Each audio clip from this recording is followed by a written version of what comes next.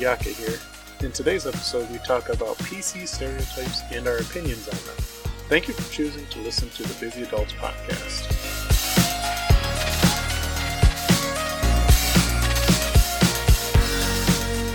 Welcome to today's episode. 3 hosts with us today. Ray, Yaka, and Monkey. Drakenrider has some ridiculous computer problems today. It died. Probably. We don't really know, but who knows? We haven't heard from him in hours. We know his kayak hurt him, so yeah. Wait, did he say his kayak fell on top of him or cats or something? So he was avoiding the cats to fix the computer, and instead he hurt himself on his kayak crate. So now he said, fuck it, I'm gonna hurt the cats next time. I don't care. Oh, I see. That's his skin. Yeah, so he's got a nasty... a lesion. Yes. I wouldn't call it a cut, but I wouldn't call it a bruise. It's kind of in between. A lesion? I love that movie.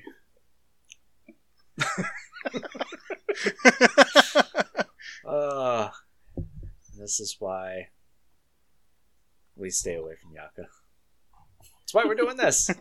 Yeah, this is the only time that we talk to Yaka is on Tuesdays when we record and on Fridays when we Everything play our game. Has to be social distance, so you can just shut it off. And then Yaka comes around on texting us and calling us, and I'm like, I'm sorry, we're social distancing. I can't it's talk just to like you. the dog that's on the other side of the fence. Hey, you there? Hey, I see you. And you just kind of turn away slowly. Yeah. And ignore him. No, we love Yaka. We do. We all love each other. It's a big old cuddle fest. Yep. A socially distant cuddle fest. Didn't used to be. It used to be hugs all around. That's true. Before the end times. Before that damn motherfucker ate that motherfucking bat over in fucking China. Jesus. Thank you, asshole, who ate the bat in China. We hate you. I don't even know if that's how it actually started. I don't know. I don't trust the internet. If that's what would have happened, I don't trust China. Ozzy would have gave it to us a long time ago.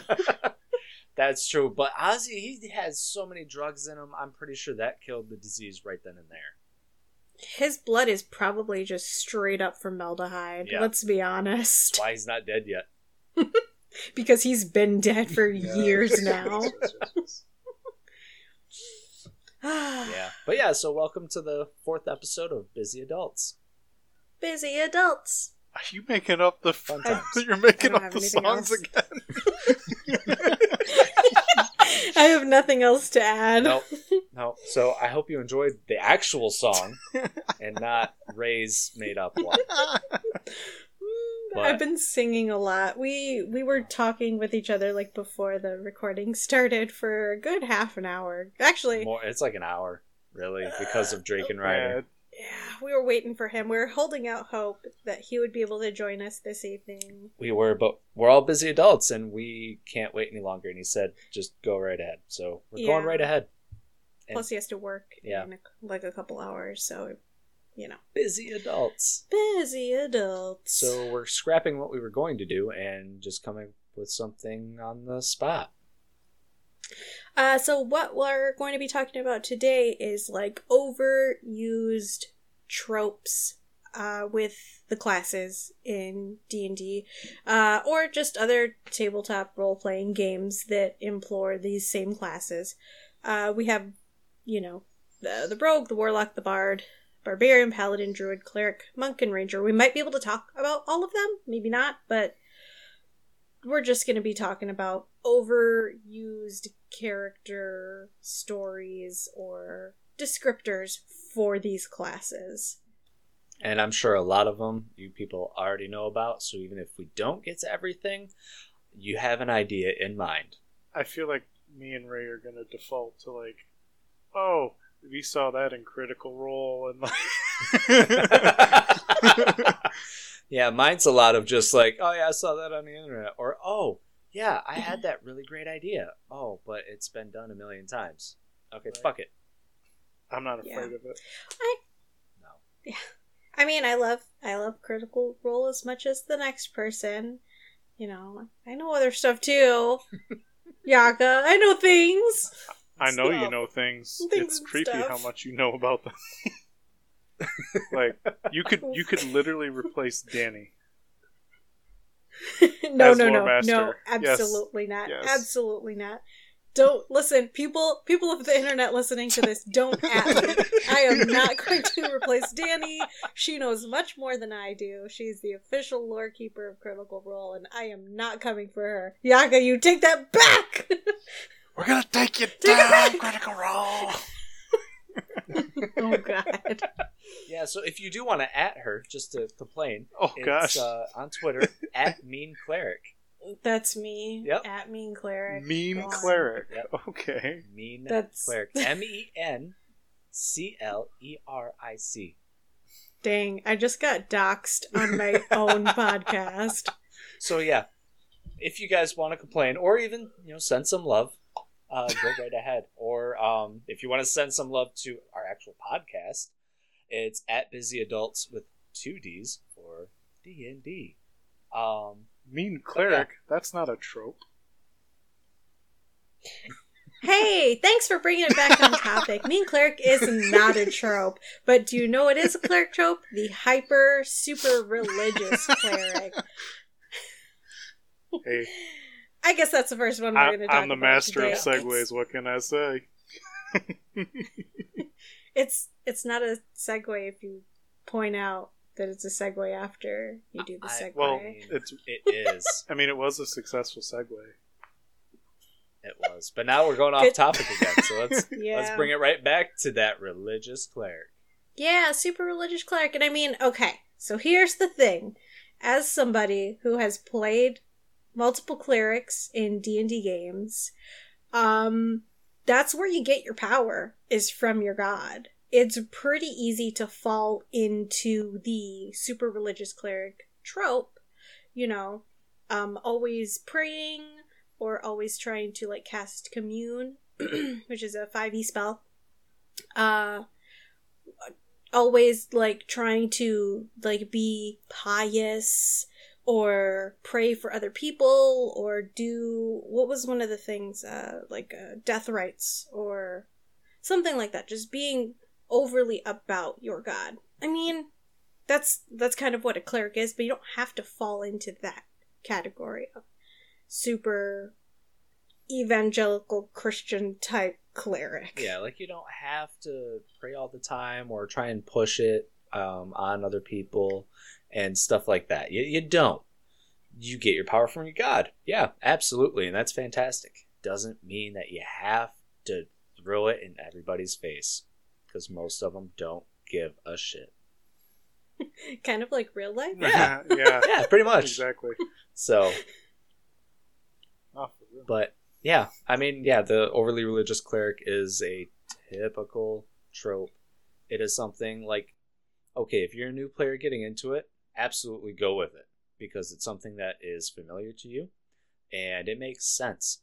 But if you've got a couple characters under your belt, a few campaigns, you should try something else. Even if it's the first time you're playing a cleric, you know how it works. Pick something else. For sure. Yeah, but what if you're like Go me, and I would play that super religious cleric just to annoy people a little bit, Just every once in a while, throw it in there. You would turn it into a super crazy douche cleric. Douche cleric. So yeah, that evangelical crazy super church kind of cleric that everybody except for their specific followers hates. Yes. But all you need is the love of God. I played 2 clerics. You don't need the love of everybody. Oh. Just the love of Jesus God. fucking Christ. And that's where we move into the stupid dumb barbarian that just wants to smash shit. Because Yeah, we're moving on. Clerics, Listen, you got your god, you got your power from your god. Awesome, great. Please don't shove it in our faces. We know your god's cool. He gives you the power. He heals us. You resurrect us. Awesome.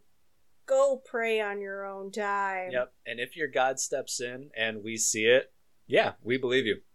You have a god. Don't keep shoving it in our faces, even though we know it's true.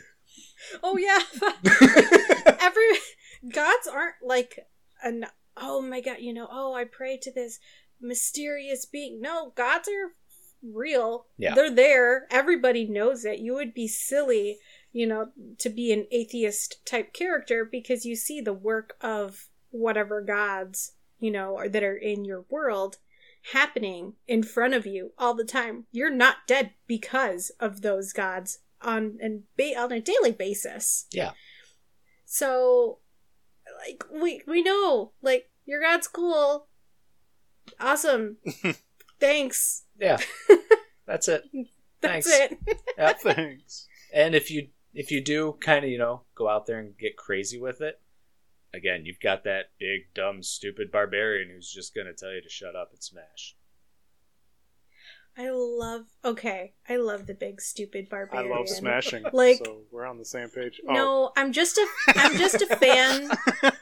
I'm just a fan of himbos in general. Yes. I love a good himbo. Yes. Yaka is looking confused. Another word I'm going to teach you today. Isn't that a bone in the body, a number himbo? 3.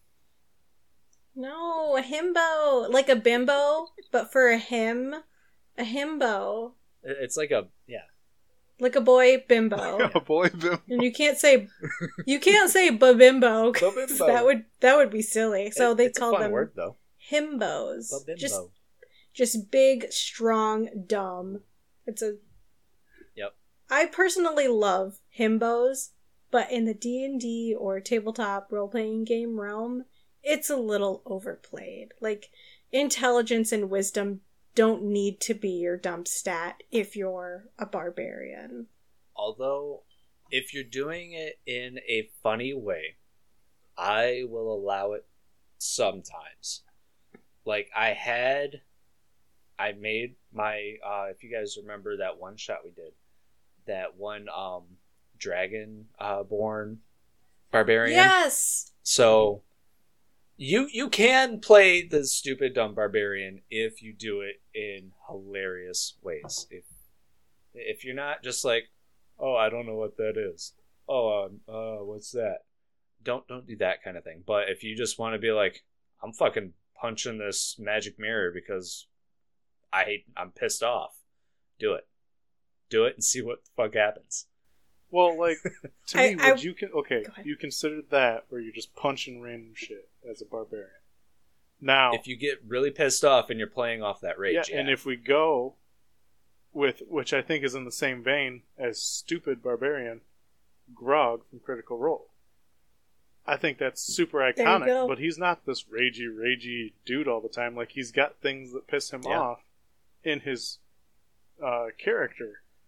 It's not just, oh, I get angry and hit stuff because that's what I do. Yeah. I'll agree with that. A little more depth.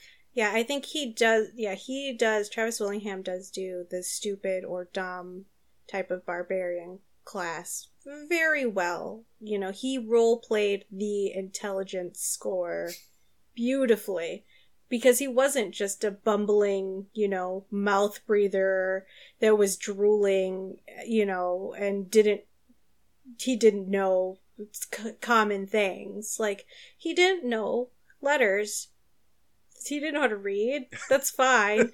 People that don't know how to read still know how to, like, drive a car. Yeah. They still, know how to do things in a regular life. They just don't know how to read. Yeah. And, I mean, that's a typical thing. Just because you don't know how to do something, like one or two things, doesn't mean you're dumb. You can not know things and still be pretty intelligent. Take Yaka for example. Like, let's just go with that. I'm so sorry. She's not. Finish the example. No, I take it all back. I'm so sorry. Oh my gosh. I'm not. She didn't push the envelope. That makes me rage. Oh. Yeah. What's another good one? What else do we got? Let's start at the top of the list. We got the Okay. loner rogue at the top of the list. You know, I'm a lone wolf. Live alone, die alone.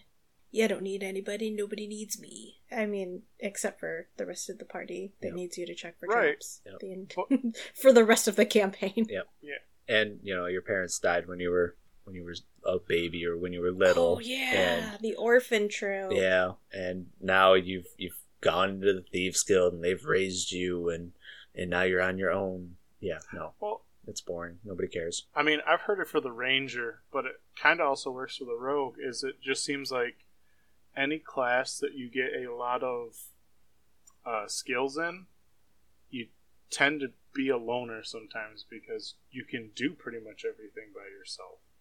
So then, to me, you almost have to role play why you need the party. What is your end goal? A lot of times it would be for what am I trying to say? Like you have a good set of skills, but there are specific ones you don't have, and you need people to fill those gaps. Right. That's more of what I would say it is, or you're kind of using them for an end goal. Yeah. So, but I mean, you could also torture people. Well, yeah, but I mean, so can the wizard or the warlock or the bard. Mm-hmm. I mean, yeah, or I mean, as long as you get creative. I mean, you don't necessarily need a high charisma. I mean, you can just torture it out of somebody. Yeah, it's true. Well, what is intimidation? Isn't that a strength-based check? Charisma. I'm pretty sure. Is it? Is it? I'm gonna check. Because intimidation is your words and stuff like that. I don't think it's necessarily strength. I would assume that intimidation is a presence. Right, which is a personality, which is charisma. Because charisma is not just like how you look, it's your personality. I mean, yeah, that's fair. That is a fair assessment of charisma. Charisma is intimidation. Oh, maybe I'm thinking of a different system that uses strength. Maybe it was Pathfinder that we played. Maybe. That intimidation was strength-based. It's been, 2-3 years since we played Pathfinder? Yeah. It's been a while. Yeah. It could be. Been a while. But, yeah, I mean... conversely, on the side of your point, Yaka, about having all of these skills, I mean, maybe somebody taught them to you. Yeah. You don't have to necessarily be alone. Somebody could teach you how to track, how to, safely lockpick, or how to steal things, and, your family. They don't necessarily have to have been brought up on the streets or, been an orphan in the gutters to learn all that stuff on their own. Right. I mean, that's what I kind of wrote it with Yorl. Yeah. Yeah, family business it was type a family deal. Business kind of deal. So, but I mean, to me, like he can still. That's what I think the rogue excels at is being able to go off by yourself and handle things by yourself. Certain things, fighting the big bad guy by yourself, probably not. let me throw with that arcane things. Let's throw the dumb barbarian in there to take some hits for me. Distract him. Yeah, and I mean, I think that's one of the good things about at least 5e or that we've seen. It's pretty balanced for like a full party. Yeah, the rogue has a lot of skills in X, Y, and Z, but, the cleric or the ranger make up for it in their other skills, and it's not one class necessarily is stacked against everybody else, even the bard. Yeah. The bard's just good general all around. Like, they're not really good at one thing, it seems like. Right, but they're not, I don't think that they have like a million skills and a million everything compared to everybody else. The spells make them more generalist than anything. Yeah. And then obviously subclasses give you specializations. Well, like and yada if yada. You get the thing, it's the lore bard. Like, you get a shit ton of skills, but like. Oh yeah, that's true. But at the same time, it's like I feel like the other classes sometimes exceed more with their features, I guess, Yep. than the bard would. Yeah. And again, that's where the bard's more of a generalist on almost everything, and they don't really excel in one specific piece. Unless, again, you go through a subclass and you just go at that subclass and don't really pay attention to anything else they can do. Speaking of bards, another sort of tropey character or class characteristic would be the horny bard or the seduction bard. The bard we all, that wants we all know. to fuck the dragon. Every time. Yeah. That's the one we're talking about. There's nothing wrong with going into a tavern and trying to flirt out a deal on some rooms for staying the night. That's fine. Anybody can do that. It doesn't have to be a bard. It could be anybody attempting to do that. But it's always the bards trying to fuck the dragons. Yeah. Like, it's always them trying to, give the sexy eyes to the queen at the, at the table right next to the king. Like, it's always the bard. Why just the queen? Trying to fuck everybody. Why just the queen? You can do it to the king, baby. Well, that's, when the king isn't looking. No, you just give him the eyes. You know what I'm saying? Like, hey, she's good. Or, but I know some things not she looking. don't know. Or if he's not looking, little reach around. Boop, boop. Oh, yeah. So, yeah. God, you love a good reach. You love to see it. I mean, not every time. I like the one we built, or I built for our fuck around campaign. And Yes. I was like, yeah, I specifically want to do this. And Ray's like, okay, we'll do that. That sounds fun. And then you guys picked up on it right away, and you're just like, wow, a bard that doesn't want to fuck shit. And I was like, damn, there goes my whole fun character. Yeah, so that's where the trope kind of backfired, because we were totally expecting him, of all people, to play the horny bard. He is literally the exact opposite of what we thought he was going to be, which is why we caught it so quickly, because we were expecting him to just fuck everybody in the tavern that we started in. Another trope, by the way. You can starting your party in a tavern. Oh yeah, that's a pretty classic D&D trope. You find yourself in a tavern. Yep. That's how it most of the time starts. Either that, or you're coming out of some academy. We did that the very first D&D game we played with Drakenrider. You're coming out of an academy. You guys are fresh recruits. You all party in the tavern. So we did both of them at the same time. Yeah, it was a twofer. Yeah. Yep. But, while we're talking about tropes in general, there's a reason that these are tropes. And people use them time and time again because they might not necessarily be like classic things to fall back on, but they're familiar things for people to fall back on. So for new users or new players, it's easier to introduce them to a horny bard. It's easier to introduce them to your ranger, which is modeled after Legolas. Because everybody is familiar with that sort of character, so it makes it easier for them. Yep, and I could say the same thing with new DMs. You don't really know where to start. You could pick up a module, absolutely, go for it. But if you're doing a homebrew thing like we do, most of the time, if you're new, you're probably going to start in a tavern, which is fine. Start in a tavern. But again, if you're experienced, like I've said before, you should probably do something different because it's getting one of my favorite things to do is whether it's character creation or I've seen how to start the campaign differently or whatever. Pinterest, dude, like you just look up tips for whatever game hooks. Like some of the crazy ones I've seen is you go to sleep, one of you wakes up in the middle of the night and there's like a whole city not too far from you, cloaked in fog that wasn't there before. And you're just like cool little game hooks to do. That's what I like. And just go to Pinterest, like look up stuff online so it's not so stale and stagnant. Just do something creative. You don't have to come up with everything yourself.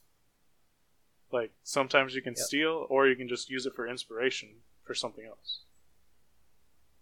Yeah, there's another nice resource that I've used in the past as both a player and a GM. And I can't think of his name, but he runs the YouTube channel How to Be a Good GM or How to Be a Good Player. British dude, like or something? not actually I think he's South African. The dude's hilarious. He's good. I love him. His name is Guy, but I can't think of what his last name is. Yeah. Link to the YouTube channel. Yeah, man. In the he's excellent. I really enjoy his. Yeah. Right, because he's not giving you a list of, hey, these are 10 ways or 10 things for you to play your rogue as. He's giving you ways to think about, okay, pick a book off of your shelf. You got the book? All right.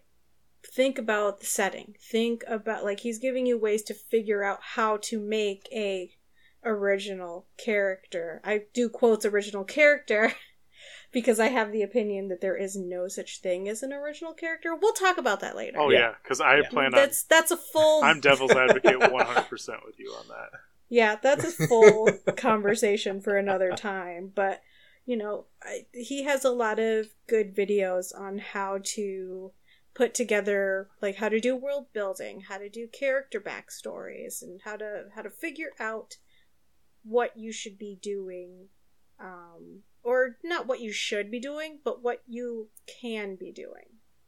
Yeah, he's definitely a great resource to pull from. Even if you're just interested, like you've never played before, watch him. He'll give you a lot of ideas. Yeah, man, I really dig his stuff. Like, yeah, he gives you the lists of 10 things not to do when rolling dice or whatever it is.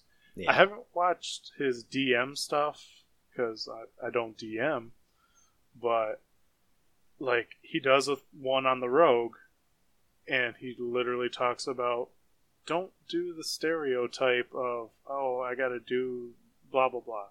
He's like, take that stereotype and go, why? And then figure out what branches you can go off of it. He's like, because once you just like break that first branch from the stereotype, you can usually just go, bah, bah, bah, bah, and it's totally different. Yeah. Yep. And use the backgrounds. Yes. So some of the books, the core rule book and Xanathar's? Yeah, Xanathar's Guide to Everything. And a couple others, like I think Guide to Wildmount. All of those have backgrounds in them. Now, you don't have to use those. You don't. But what they're really great for is resources. Those are your backstories, or can be a part of your backstory. They give you, items, gold. Some of them give you spells, contacts, stuff like that. But if you don't want to use them, at least use them as a resource to create your own background or backstory. Obviously with DM approval, but use them. They're fantastic. I have Illusion Wizard that I rolled up who has a really cool kind of backstory where he's kind of like a double agent for some kind of thieves guild. I forgot what it was exactly called, but he's a spy from this other place, but he's in a guild, an artisan guild, to kind of spy on them and their finances and this and that. But little twist in it is he's in love with one of the people in that other guild. Twist. Romeo Juliet. And that's one of the I know, but that's one of the official backgrounds. So absolutely look at them. They have a lot of non-trope backgrounds, along with a few trope backgrounds. Like you've got the hermit and the scholar or whatever. But use them. They are fantastic resources for not following the usual. Like, I do like it because it does randomize it, so you can get multiple characters out of it. But what I like to do is roll all the dice, complete the whole thing randomly, and then just pick out the stuff I don't like because I have a better idea. Yeah. That's what I do. Yep. It's like, yeah, rolled it out. He's a whole character, but cherry pick what I want. Yeah, because again, you don't have to use what they give you. Right. Just as a resource. It even tells you. It's great. Use it as a guide. It's great. It is. On that note, we are going to take a short break, a short rest. Ha-ha. Yeah. And we will be right back.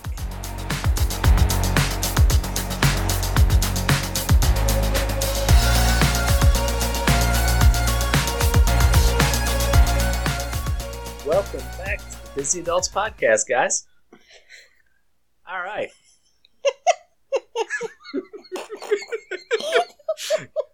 Yaka's over here all pissed Yeah, off. god That's damn, okay. now I gotta listen to multiple tracks to edit this bullshit.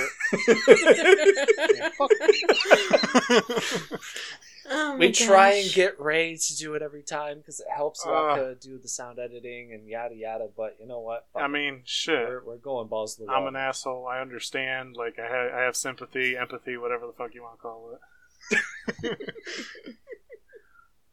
Yeah, so welcome back. During our break, I was thinking a little bit what we were just talking about using the backgrounds.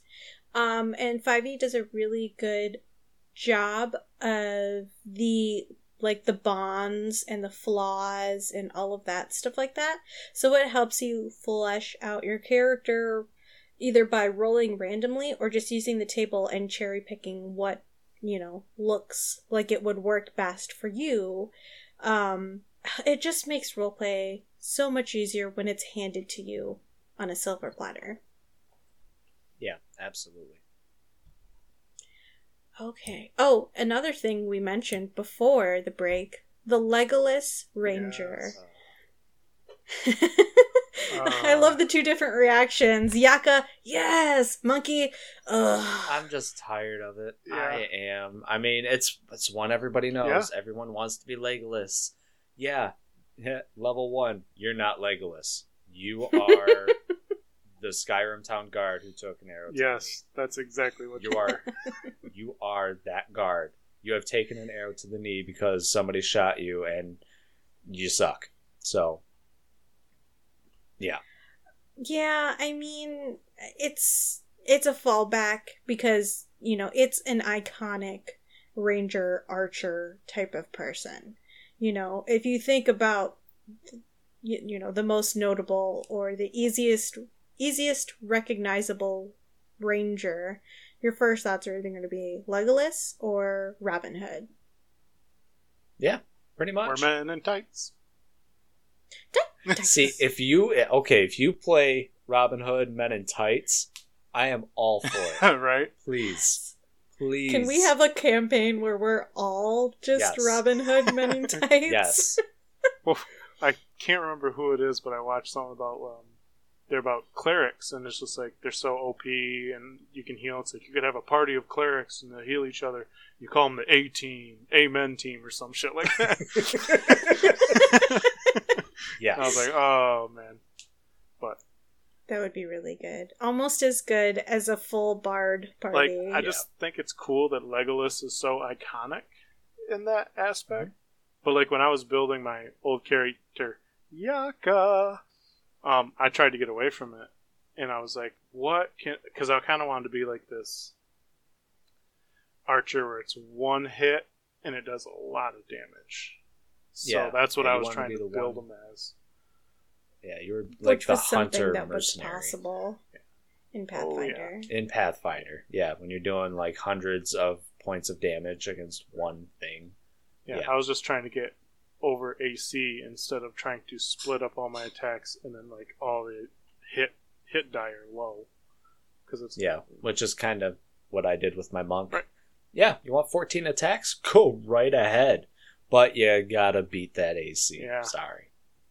So, You guys had formulas. yeah. Yes. Yeah, full on Yes. formulas based on what like decisions I wanted to make. So if I wanted to like do extra damage, okay, well I got to use this formula now, and it's like 7 different things I'm adding up, and then multiplying it at the end.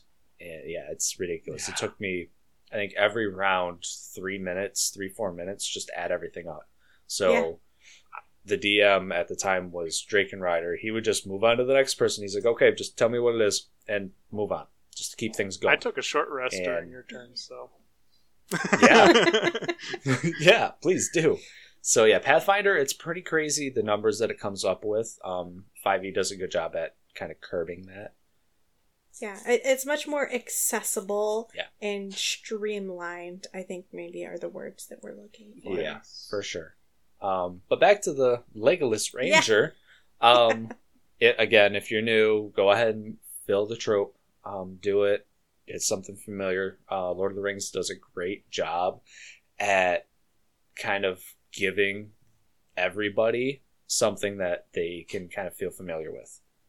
But if you're an experienced player, pick something else, make somebody else do something. Like, I've got a Kenku Ranger right now, and he's all about like finding and stealing magic items. So and drinking excessively, because that's his character flaw based on the backstory or the background. Yeah, so he's a bird who can't really talk but mimics everything, because that's what Kenkus do, and he drinks excessively while trying to steal magic items and magic in general. I love being an enabler for my little bird friend. You have bought me so much dwarven ale and expensive wine. It's been fantastic. Until that one time when I took it away. Because you kept killing. What's your name, Maxwell. Yaka? Maxwell. Yep. And all of it was on accident too. That's the thing. It just there was so many ones, and the DM's like, yeah, he's right behind the guy you're shooting at, so you're gonna hit him. Right. Roll for damage. I mean, shit, you were even doing target practice and hit me. Yeah. Yep. It was rough. Yep. Like, I literally think you're out to get me. You've shot me that many times. Cook the bird. Cook the bird. I've got 20 other characters to fill the spot. Damn. I mean, I'm waiting for that fireball spell. Or that delayed fireball I showed you guys the other day. Oh no, that's waiting. That's waiting too long. Oh man, that's the long so game, good. brah. So good. But, all right. Who's next? Let's see. Let's go. Let's leave this one for last. Okay. Let's go for the goody paladin, the lawful stupid paladin. Oh, yes. As some would call I it. hate that one. So the nice thing about 5e is they're no longer restricted by their alignment. Yes. If you Love want to that. be like a chaotic evil paladin, you can. It's not You right. don't even have to be an Oathbreaker paladin to be a lawful evil paladin either. Yeah. You can do whatever you want. But, I mean, at the same time, don't be a chaotic evil paladin unless you're playing an evil campaign, because that's just stupid. Yeah. Yeah, that's a good trope, a murder hobo. Yeah. Yeah, which everybody Nobody likes that. falls into at some point. I'm sorry. Yeah. You do. Yeah, I mean, if it's the group, if everybody all at once is acting in that manner, that are burning towns and getting money, like, I mean, that's just what that campaign is going to be until the DM decides enough of this bullshit and has you all arrested or, TPK'd. TPK'd or what have you. But, it's easy to be a goody paladin. It's easy to, I see the best in people, and I'm gonna, here, young lady, let me help you across the road. And you don't have to be a Boy Scout. No. But it's easy to kind of fall into it, because that's how a paladin is seen. They've seen as, like a protector of the people, or, it's a little tired to be goody-goody. I would much rather see a paladin who has a drinking problem, or a paladin who, likes to go to the House of Lady Favors. Somebody who isn't completely Superman. Yeah. Like, do something Well, that's bad. the whole point of a flaw, right? I mean, you have to have a flaw in Yes. 5e. Yeah. Yeah, I mean... You don't have to, but it's good to build the character with. I mean, if you don't have a flaw, I don't think he's interesting. Like, he's got a goal, but he's got nothing that will hold him back from getting it. Like, it's just too unchained. Yeah. I mean, even my paladin that I play in our regular campaign, he is a more typical goody-goody paladin. He is. But he's also addicted to gambling. So there's that. He gambles. He will suggest that a certain member of our party does certain bad things if I'm not paying attention. And things of that nature. But for the most part, he is a goody-goody paladin who wants everybody to be friends, who wants to help everybody that he can, and so on and so forth. Although he is a tiefling at the same time, so he's a little demon boy paladin. I love it. The dichotomy. Yeah, so that adds a little bit of a crazy aspect to it, which may or may not affect him down the road. We'll see. It started to It affect has him. started. It has started to creep up, but it has not affected his day-to-day life as of yet. Oh boy. Which, yeah, you don't know about it yet, Yaka. No, I don't. Oh, you don't? He does We not. were secrets. Yes. But that's okay. That's why I'm not alluding to I mean, anything there was else. something... Yeah, we didn't say anything. I mean, the really. only thing we really saw was with Aaliyah in that. The Yeah. Warlock. So... But, like, Yep. that was fixed pretty rapidly. Well, not the build up to the fight, but, like, during the fight when it's like, oh yeah, that didn't do as much damage as you thought it did. But, Yeah. yeah. So. Well, actually, since Drakenrider isn't here, I doubt he's going to listen to this episode. We're roughly 40 minutes in. Yeah. He's not going to listen. Hey guys, peek behind the screen.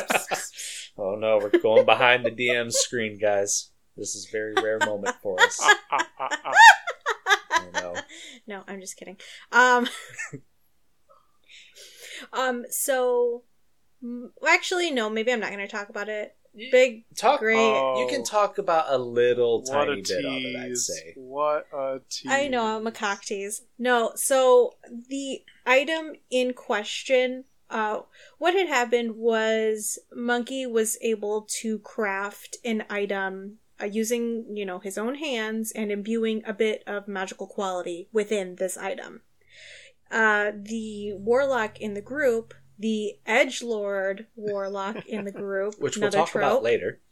Which we'll talk about in just a second here. They have been exhibiting very evil tendencies. And so Monkey imbued some of his good spirit within this talisman that he gave to the warlock in good faith. Like, hey, I see you going down a bad road. Just, I don't know if you care or if you want to, try to think of the other side. But if you do, here is this trinket that I made for you. Just hold on and think about it. Like, just try to think about, good stuff when you hold it. And almost immediately the warlock was like, okay, I hold it, and it starts to like sizzle in the evil warlock's hand. And so the warlock was like, it's there's some kind of curse on this. And so they tried to put it on a homeless person, and bad. To the warlock burn did not the homeless person in Yeah. the name of my paladin. Yeah. So the warlock was not happy with this. They ended up sort of making some adjustments to the talisman, but it did keep the good energy that Monkey had put into it. The warlock, we then entered combat a little bit later in the session, and they used that talisman on their book because they are I think they're not a great old one. The tome Pact. one? Yeah, they're a tome pact warlock. And so the warlock put the talisman on the tome. Well, this talisman is good. It has imbued with it good energy, and it counteracted with the evil energy in the tome. So when the warlock did cast a fireball, it was a diminished fireball. They didn't bother to ask why. They just took the beautiful trinket that Monkey made and was like, they fuck reshaped. this shit. Yeah, and they just and that's threw it out. metagaming And I'm for like, you. Yep. Yeah. yeah. So that may come back to not bite anybody in the butt, but it may come back as a subject at some point in time if you notice that the talisman is gone. Yeah. Yeah. I didn't she throw it at Yes. me? Yeah, I thought so. Oh, I didn't think she threw it at you. Yeah, I thought I she think just, she ripped said, it off and threw I'm it gonna away. throw it at the dumbass over there that made it. Yep. And Well, that can't be anybody but you. I know. So I know about it. I thought I was gonna die that session, so I was like, it's okay. The goody paladin. The goody paladin. I know. But, that kind of encapsulates our edgelord warlock that's part of the campaign that I'm running with you guys is, they're evil and they're a loner and they like to make bad decisions and, be a murder hobo. Really? You can't be even a neutral warlock? You gotta just go straight evil? Yeah. Come on. Yep. And as a little bit more background into Drakenrider, a lot of his campaigns are pretty dark. Like the one that we're playing in now that's been on kind of a hiatus because of various reasons. It's a very dark, fucked up campaign. So him playing a very dark, fucked up character is not a surprise. Yeah. Yeah, that's Very true. not. And the other thing is, we know that that's how the character is.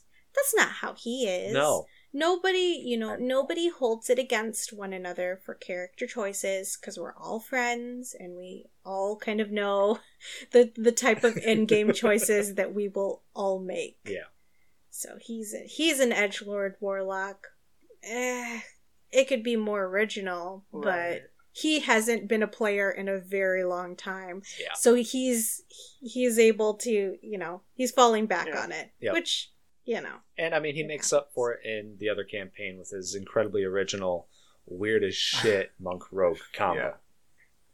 So I'm okay with it. Be the edgelord because I know you can do better, Right.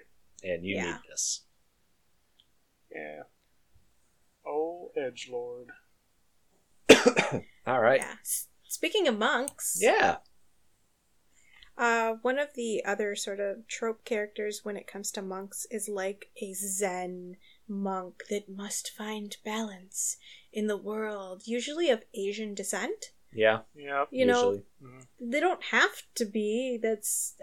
In the real world tradition, that's the case, but not in a place where there's orcs. Well, in the sense of D&D monk in the real world tradition, yes, Asian. Now, if you've got a Christian monk, like a Friar Tuck monk, that's running around beating the shit out of people. Go for it. I think it's awesome. Please do. I would love to see a Friar Tuck just do a fury of blows. Yep. I want to see the martial artist Friar Tuck do it. That I'm okay hilarious. with that Zen monk.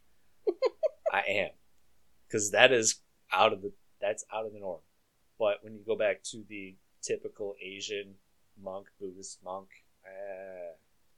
Yeah. I don't know. I kind of the way I would do it is almost try to be a monk that is not balanced and is finding balance. Because to me, monk is kind of a discipline class. You know what I'm saying? Because you're training and you're harnessing your body's power or whatever.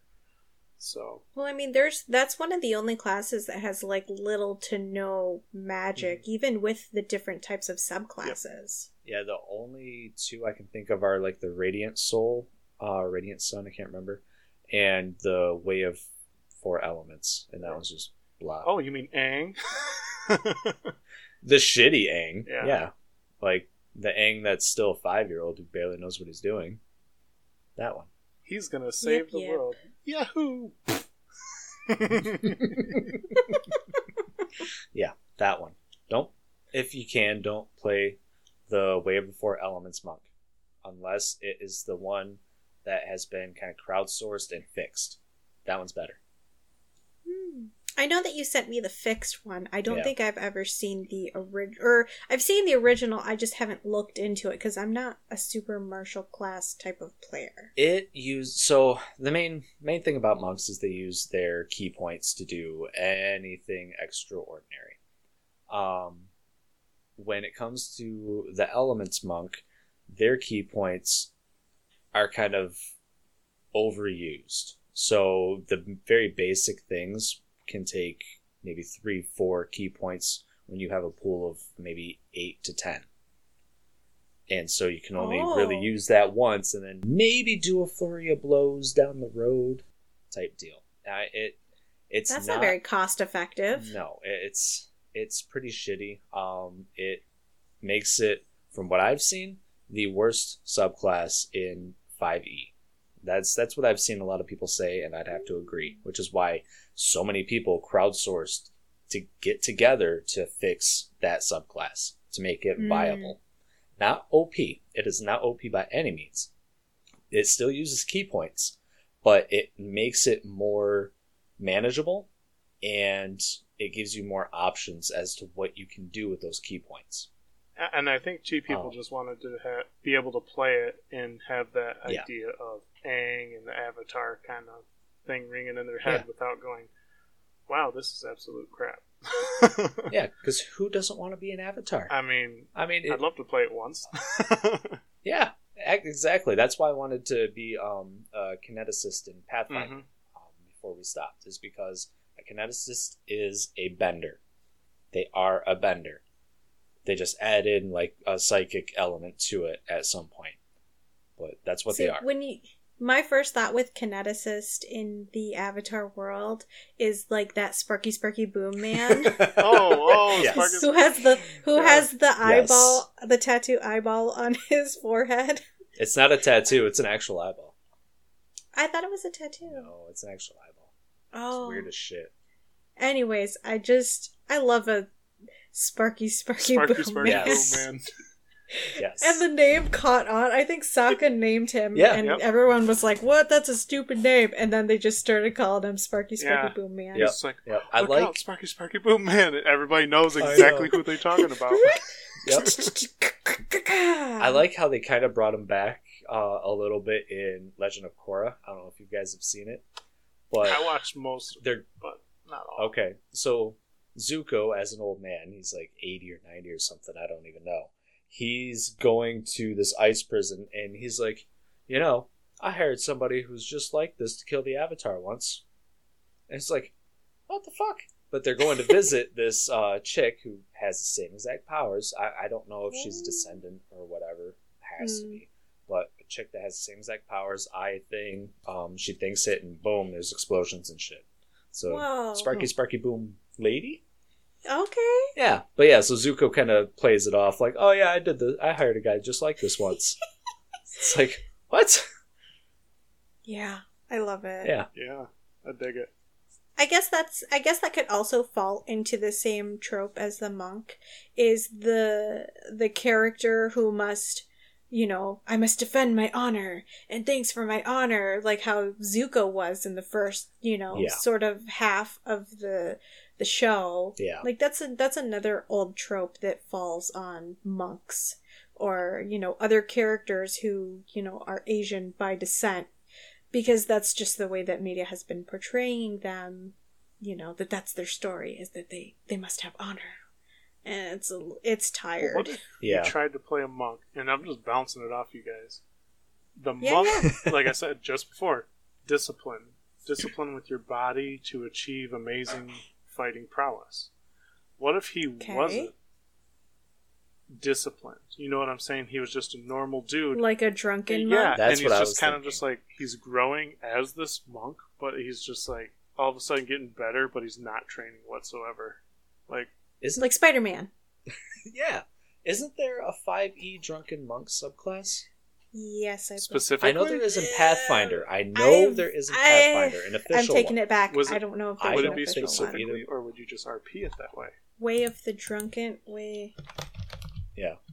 I know Pathfinder does for sure, an official one. Oh. I know that there are homebrew classes of the Drunken Master. I don't know if there is an official 5e. I don't know. I mean, there's one coming up on Wiki 5 D&D 5e Wiki dot, but that doesn't mean anything. Right, it doesn't say what there's no book source. It's from. Yeah. So. Oh. Drunken Master Monk 5e subclass series. I see it. There's a video.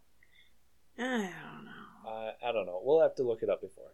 Man. But Yeah. Because yeah. I mean, I think that would be pretty cool. It's just be a normal dude, and it's like, why all of a sudden is he getting it's just good? going to give you the standard Because to stuff. me, that almost seems like it could be mystical in the sense that he's awakening hidden powers almost. Like, you could make it almost religious in a secular kind of way. Yeah, Mm-hmm. absolutely. Because I think Key is a pretty, like, good concept for, like, the balance, the secular thing that you're trying to harness power like the from. Dalai Lama, he was chosen, and they have to find the chosen one. He's the chosen one, and he's just getting his powers and shit, adventuring. Yeah. Sure. Oh, wait. Hold on. Wait, how does that work? Yeah. It's like that meme of that kombucha girl. No. Yeah. Well. Yeah. I think it sounds good on paper. Right. I mean, I think. Yeah. I mean, the only way you're gonna know is if you try to play it. Pretty much, yeah. I'd love to be able to play one day. One day. Oh, Drakenrider just has to stop working like a madman. And then we get back in our other and campaign. stop popping out babies. Yeah. Well, I mean, we all need to stop doing that.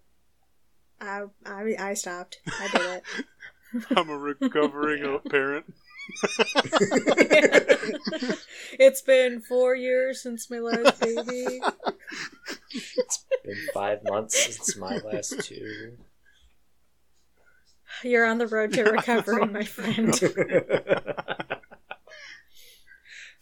And it looks like the last one that we have on our list here for D&D tropes and D&D class stereotypes is the hippie druid.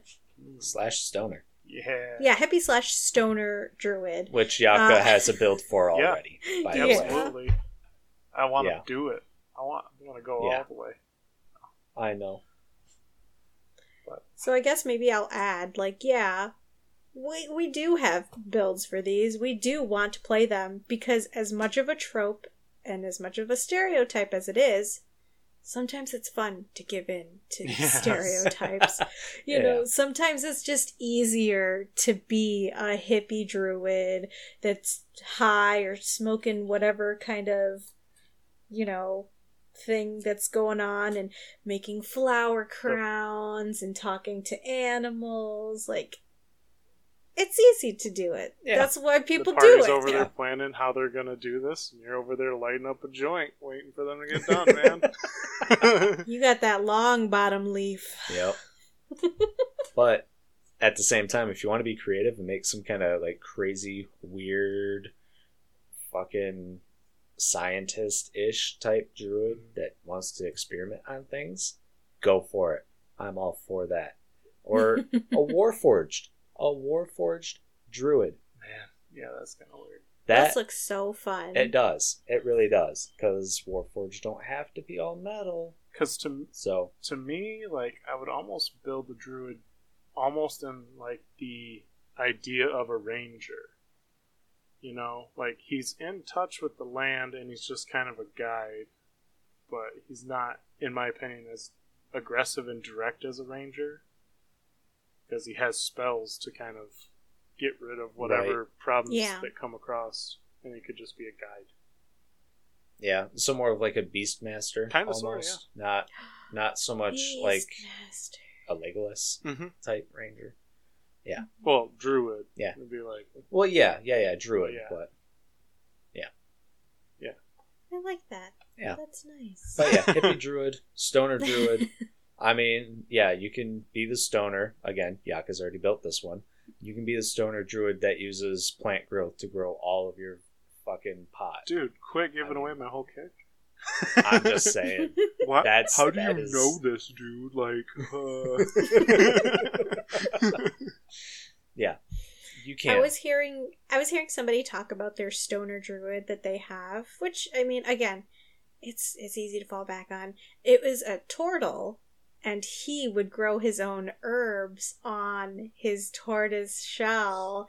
And I'm like, I'm okay with that. That's cool. God damn it, that's cool. That is badass. I'm okay with that. That is creative. Yeah. You just gotta put your own spin on it. Exactly. Of course you can be a hippie druid. You know, I think we started out this episode with, you're a Legolas Ranger, you're stupid.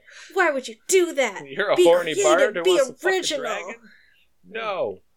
Right, and now we're all like, yeah, do whatever you want. Yeah, so certain classes, certain tropes, I mean, go for it. If you can't think of anything else, or you just really want to play it, like we have some of ours that we really want to play and like mess with, go right ahead. But horny bard, don't fuck everything. Don't do it. Legolas Ranger, don't do it. It's just not worth it, guys. Do the stupid dumb barbarian though once, just to get it out of your system. Yeah, because you're probably going to be a murder hobo at that point. You mean the one I didn't get to play? Yeah. Yeah, that one. Yeah, and I guess maybe on the opposite side of the coin of don't do it, you know what? Sometimes you don't have the opportunity to play in a game often. Yeah. And you know that you can role play a Legolas type ranger. That's something that you can pull from. And you don't have the opportunity to play a lot. Like, use Legolas as a jumping off point. Use him as a sort of just a twinkle in his eye of what your ranger is going to be. Don't base him completely off of a already made person or character. Yeah. Because it's at that point that, you know, the rest of your party that probably spent time on their characters and their backstories, they look over to you, who picked him out of a movie, well, a book, whatever. But let's be honest, it's a movie. We mean Legolas in the movies. Yeah, because unfortunately, most people have not read the books. I can say that I have not read the books. I'm sorry, but I have seen the director's extended cuts multiple times on those movies. Yeah, that's how much I've kind of gotten into it. I only watched the director's extended cuts of all movies. I watched the director's commentary versions of Look at you. Look at you. But yeah, I do it. And at the same note, as far as like your party, the rest of the party spent time creating these characters. Maybe you are filling a hole in the party where somebody just kind of ditched them. They're like, hey, we need somebody really quick. Okay, cool. You got 10 minutes. Pick one that you know. Pick a trope. Mm-hmm. And again, build off of it later on. But you've got 10 minutes. Don't have time for a backstory. Just go. I mean, I like my druid because, I built him to be a hippie. But at the same time, he has ties to a city that he just... Yeah. Like, he's fighting one way because that's what he feels, but, like, he keeps falling back into city life because he enjoys it. Yeah, and you've put a lot of thought into that character and kind of the story that you want to play off of, like, so it works. It's typical, but at the same time, I'm trying to make it interesting. Yeah.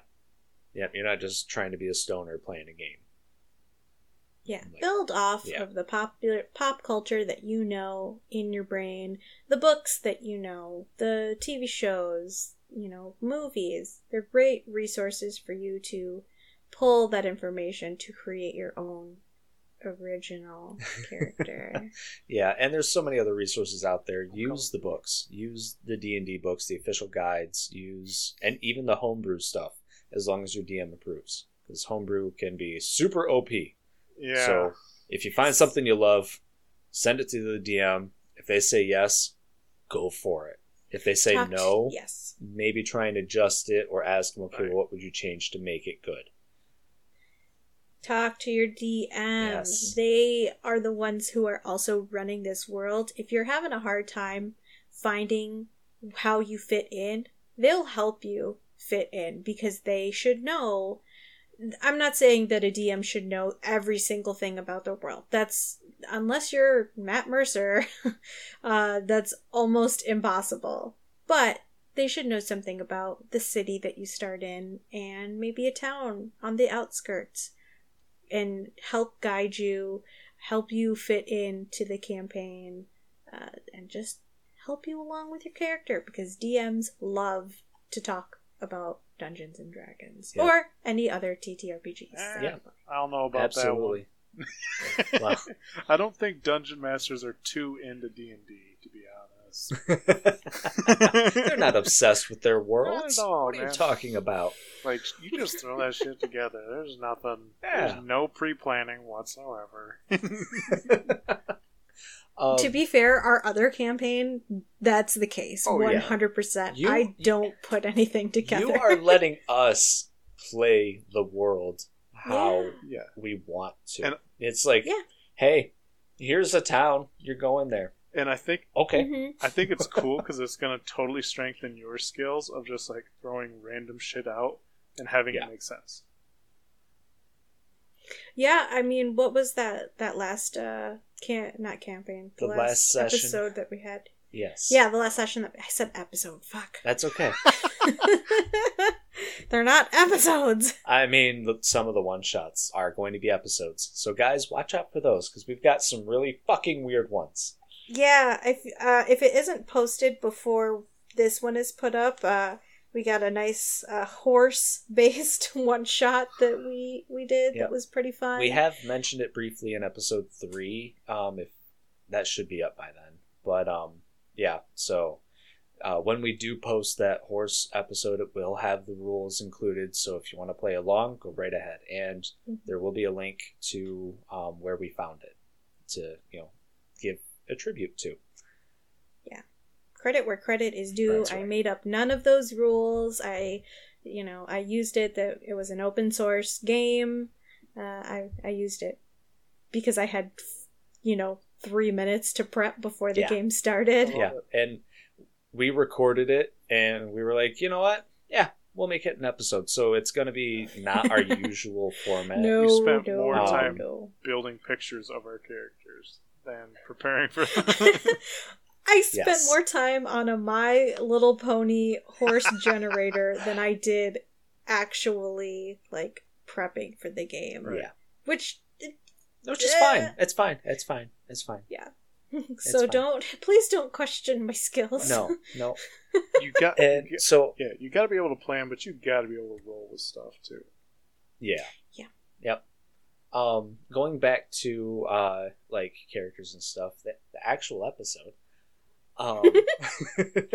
Tangent over. Yeah. So going back to that, as players, if you have ideas, or if you have a new player in the group who has no idea what they're doing, help them. Absolutely help them. Do not look down on them because they're new or they made stupid decisions. Help them and teach them as to why the fuck that's a stupid decision to dump your strength stat as a barbarian. Okay? Yeah. So, help them out. Do it. If they don't have a backstory, it's okay. Help them kind of figure one out. We have new players in our campaigns regularly. Usually they're spouses, but we do. It happens. New players happen, and it's fantastic. But if your DM is new and they're making a homebrew campaign, as a player, help them out. Make a backstory for your character. Talk to your DM to see how that backstory can tie into their world, because they may not have even thought of it. But doing that enriches both the world and everybody's playing experience. So yeah, it brings the world a lot closer to a player who may not have been sort of connected or feels ingrained in the world. But if you let them say, yeah, I grew up in this town. What's the name of the town? This? All right, you just named the town, my friend. They're going to be excited when they go back to that town that they named. they're going to be excited to see NPCs that they put in their backstory. Well, okay, depending on the context of how they're in your backstory, they may not be very excited. But Elwarin says hi.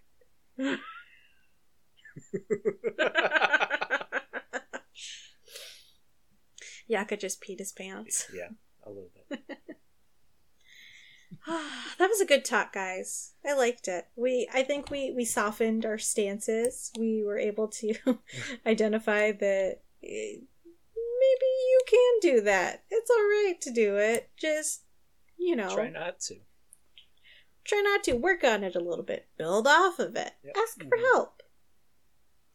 Yeah, I will say my first character was a Legolas type character. He was I think elf or half elf ranger. Mine was the dumb barbarian. Legolas. Yeah. So it happens. Your first character is probably going to be a trope because that's how you know it. Right? Yeah. But very easy. Yeah. If you want to be creative, go for it. If you are a veteran player, don't go with the trope. It's boring. But grow up. Like, seriously. Yeah. Yeah. That's right. Listen to Yaka. He knows what he's talking about. He knows 20% of the time. 20% of the time, 100% of the time. Yes. And you know what, this episode, it makes me think we can expand on these tropes. Because we just talked about character classes. We could go with races next. Yeah. Everybody knows the board and, haughty elf. Everybody knows the drunken dwarf, We can talk about those next time. Yeah. I mean, race is a real issue right now in the world. I don't know if we should touch on half-orcs and stuff. It is. People get sensitive about that. I know. And then you've got Tasha's Cauldron coming out with the new race rules. Oh, yeah. So they're optional rules, guys, if you don't want to deal with the whole racial issues, this and that, whatever. They're optional. You don't have to use them, so don't get up in arms. Everything is optional, That's right. Honestly. Mm-hmm. Yes. If we're going to talk about it for real, everything is optional. Right. Yes, so don't go up in arms like, oh my god, why are they making such a big deal about this, blah, blah, blah. Who gives a fuck? Who cares? Stop bitching about it. I'm tired of it. Yeah. The book's not even out yet. Yeah, and if you don't like it, then that's clearly not the system for you to play. Talk to your DM. See if they agree with you or on your same side. Maybe you can move on to something else. Maybe you can write out, those type of stereotypes in general. Right. Yeah. It's all about the table that you play with, because every table has their own play style. Yep. Everyone has their own play style, beliefs, this, that, whatever. Respect the players, the DMs, all of that. All rules are optional to an extent. Yeah. Spell rules aren't optional. Listen to those. No, sorry. Range is range. Read your spells. Yeah. Read your spells. Pro tip. Oh, that's going to be the name of this episode. Read your spells. It had nothing to do with the rest of the episode. I've already created the cover art. Read your spells. Jeez. Thanks a lot. Oh, man. This has been another episode of Busy Adults. Thanks.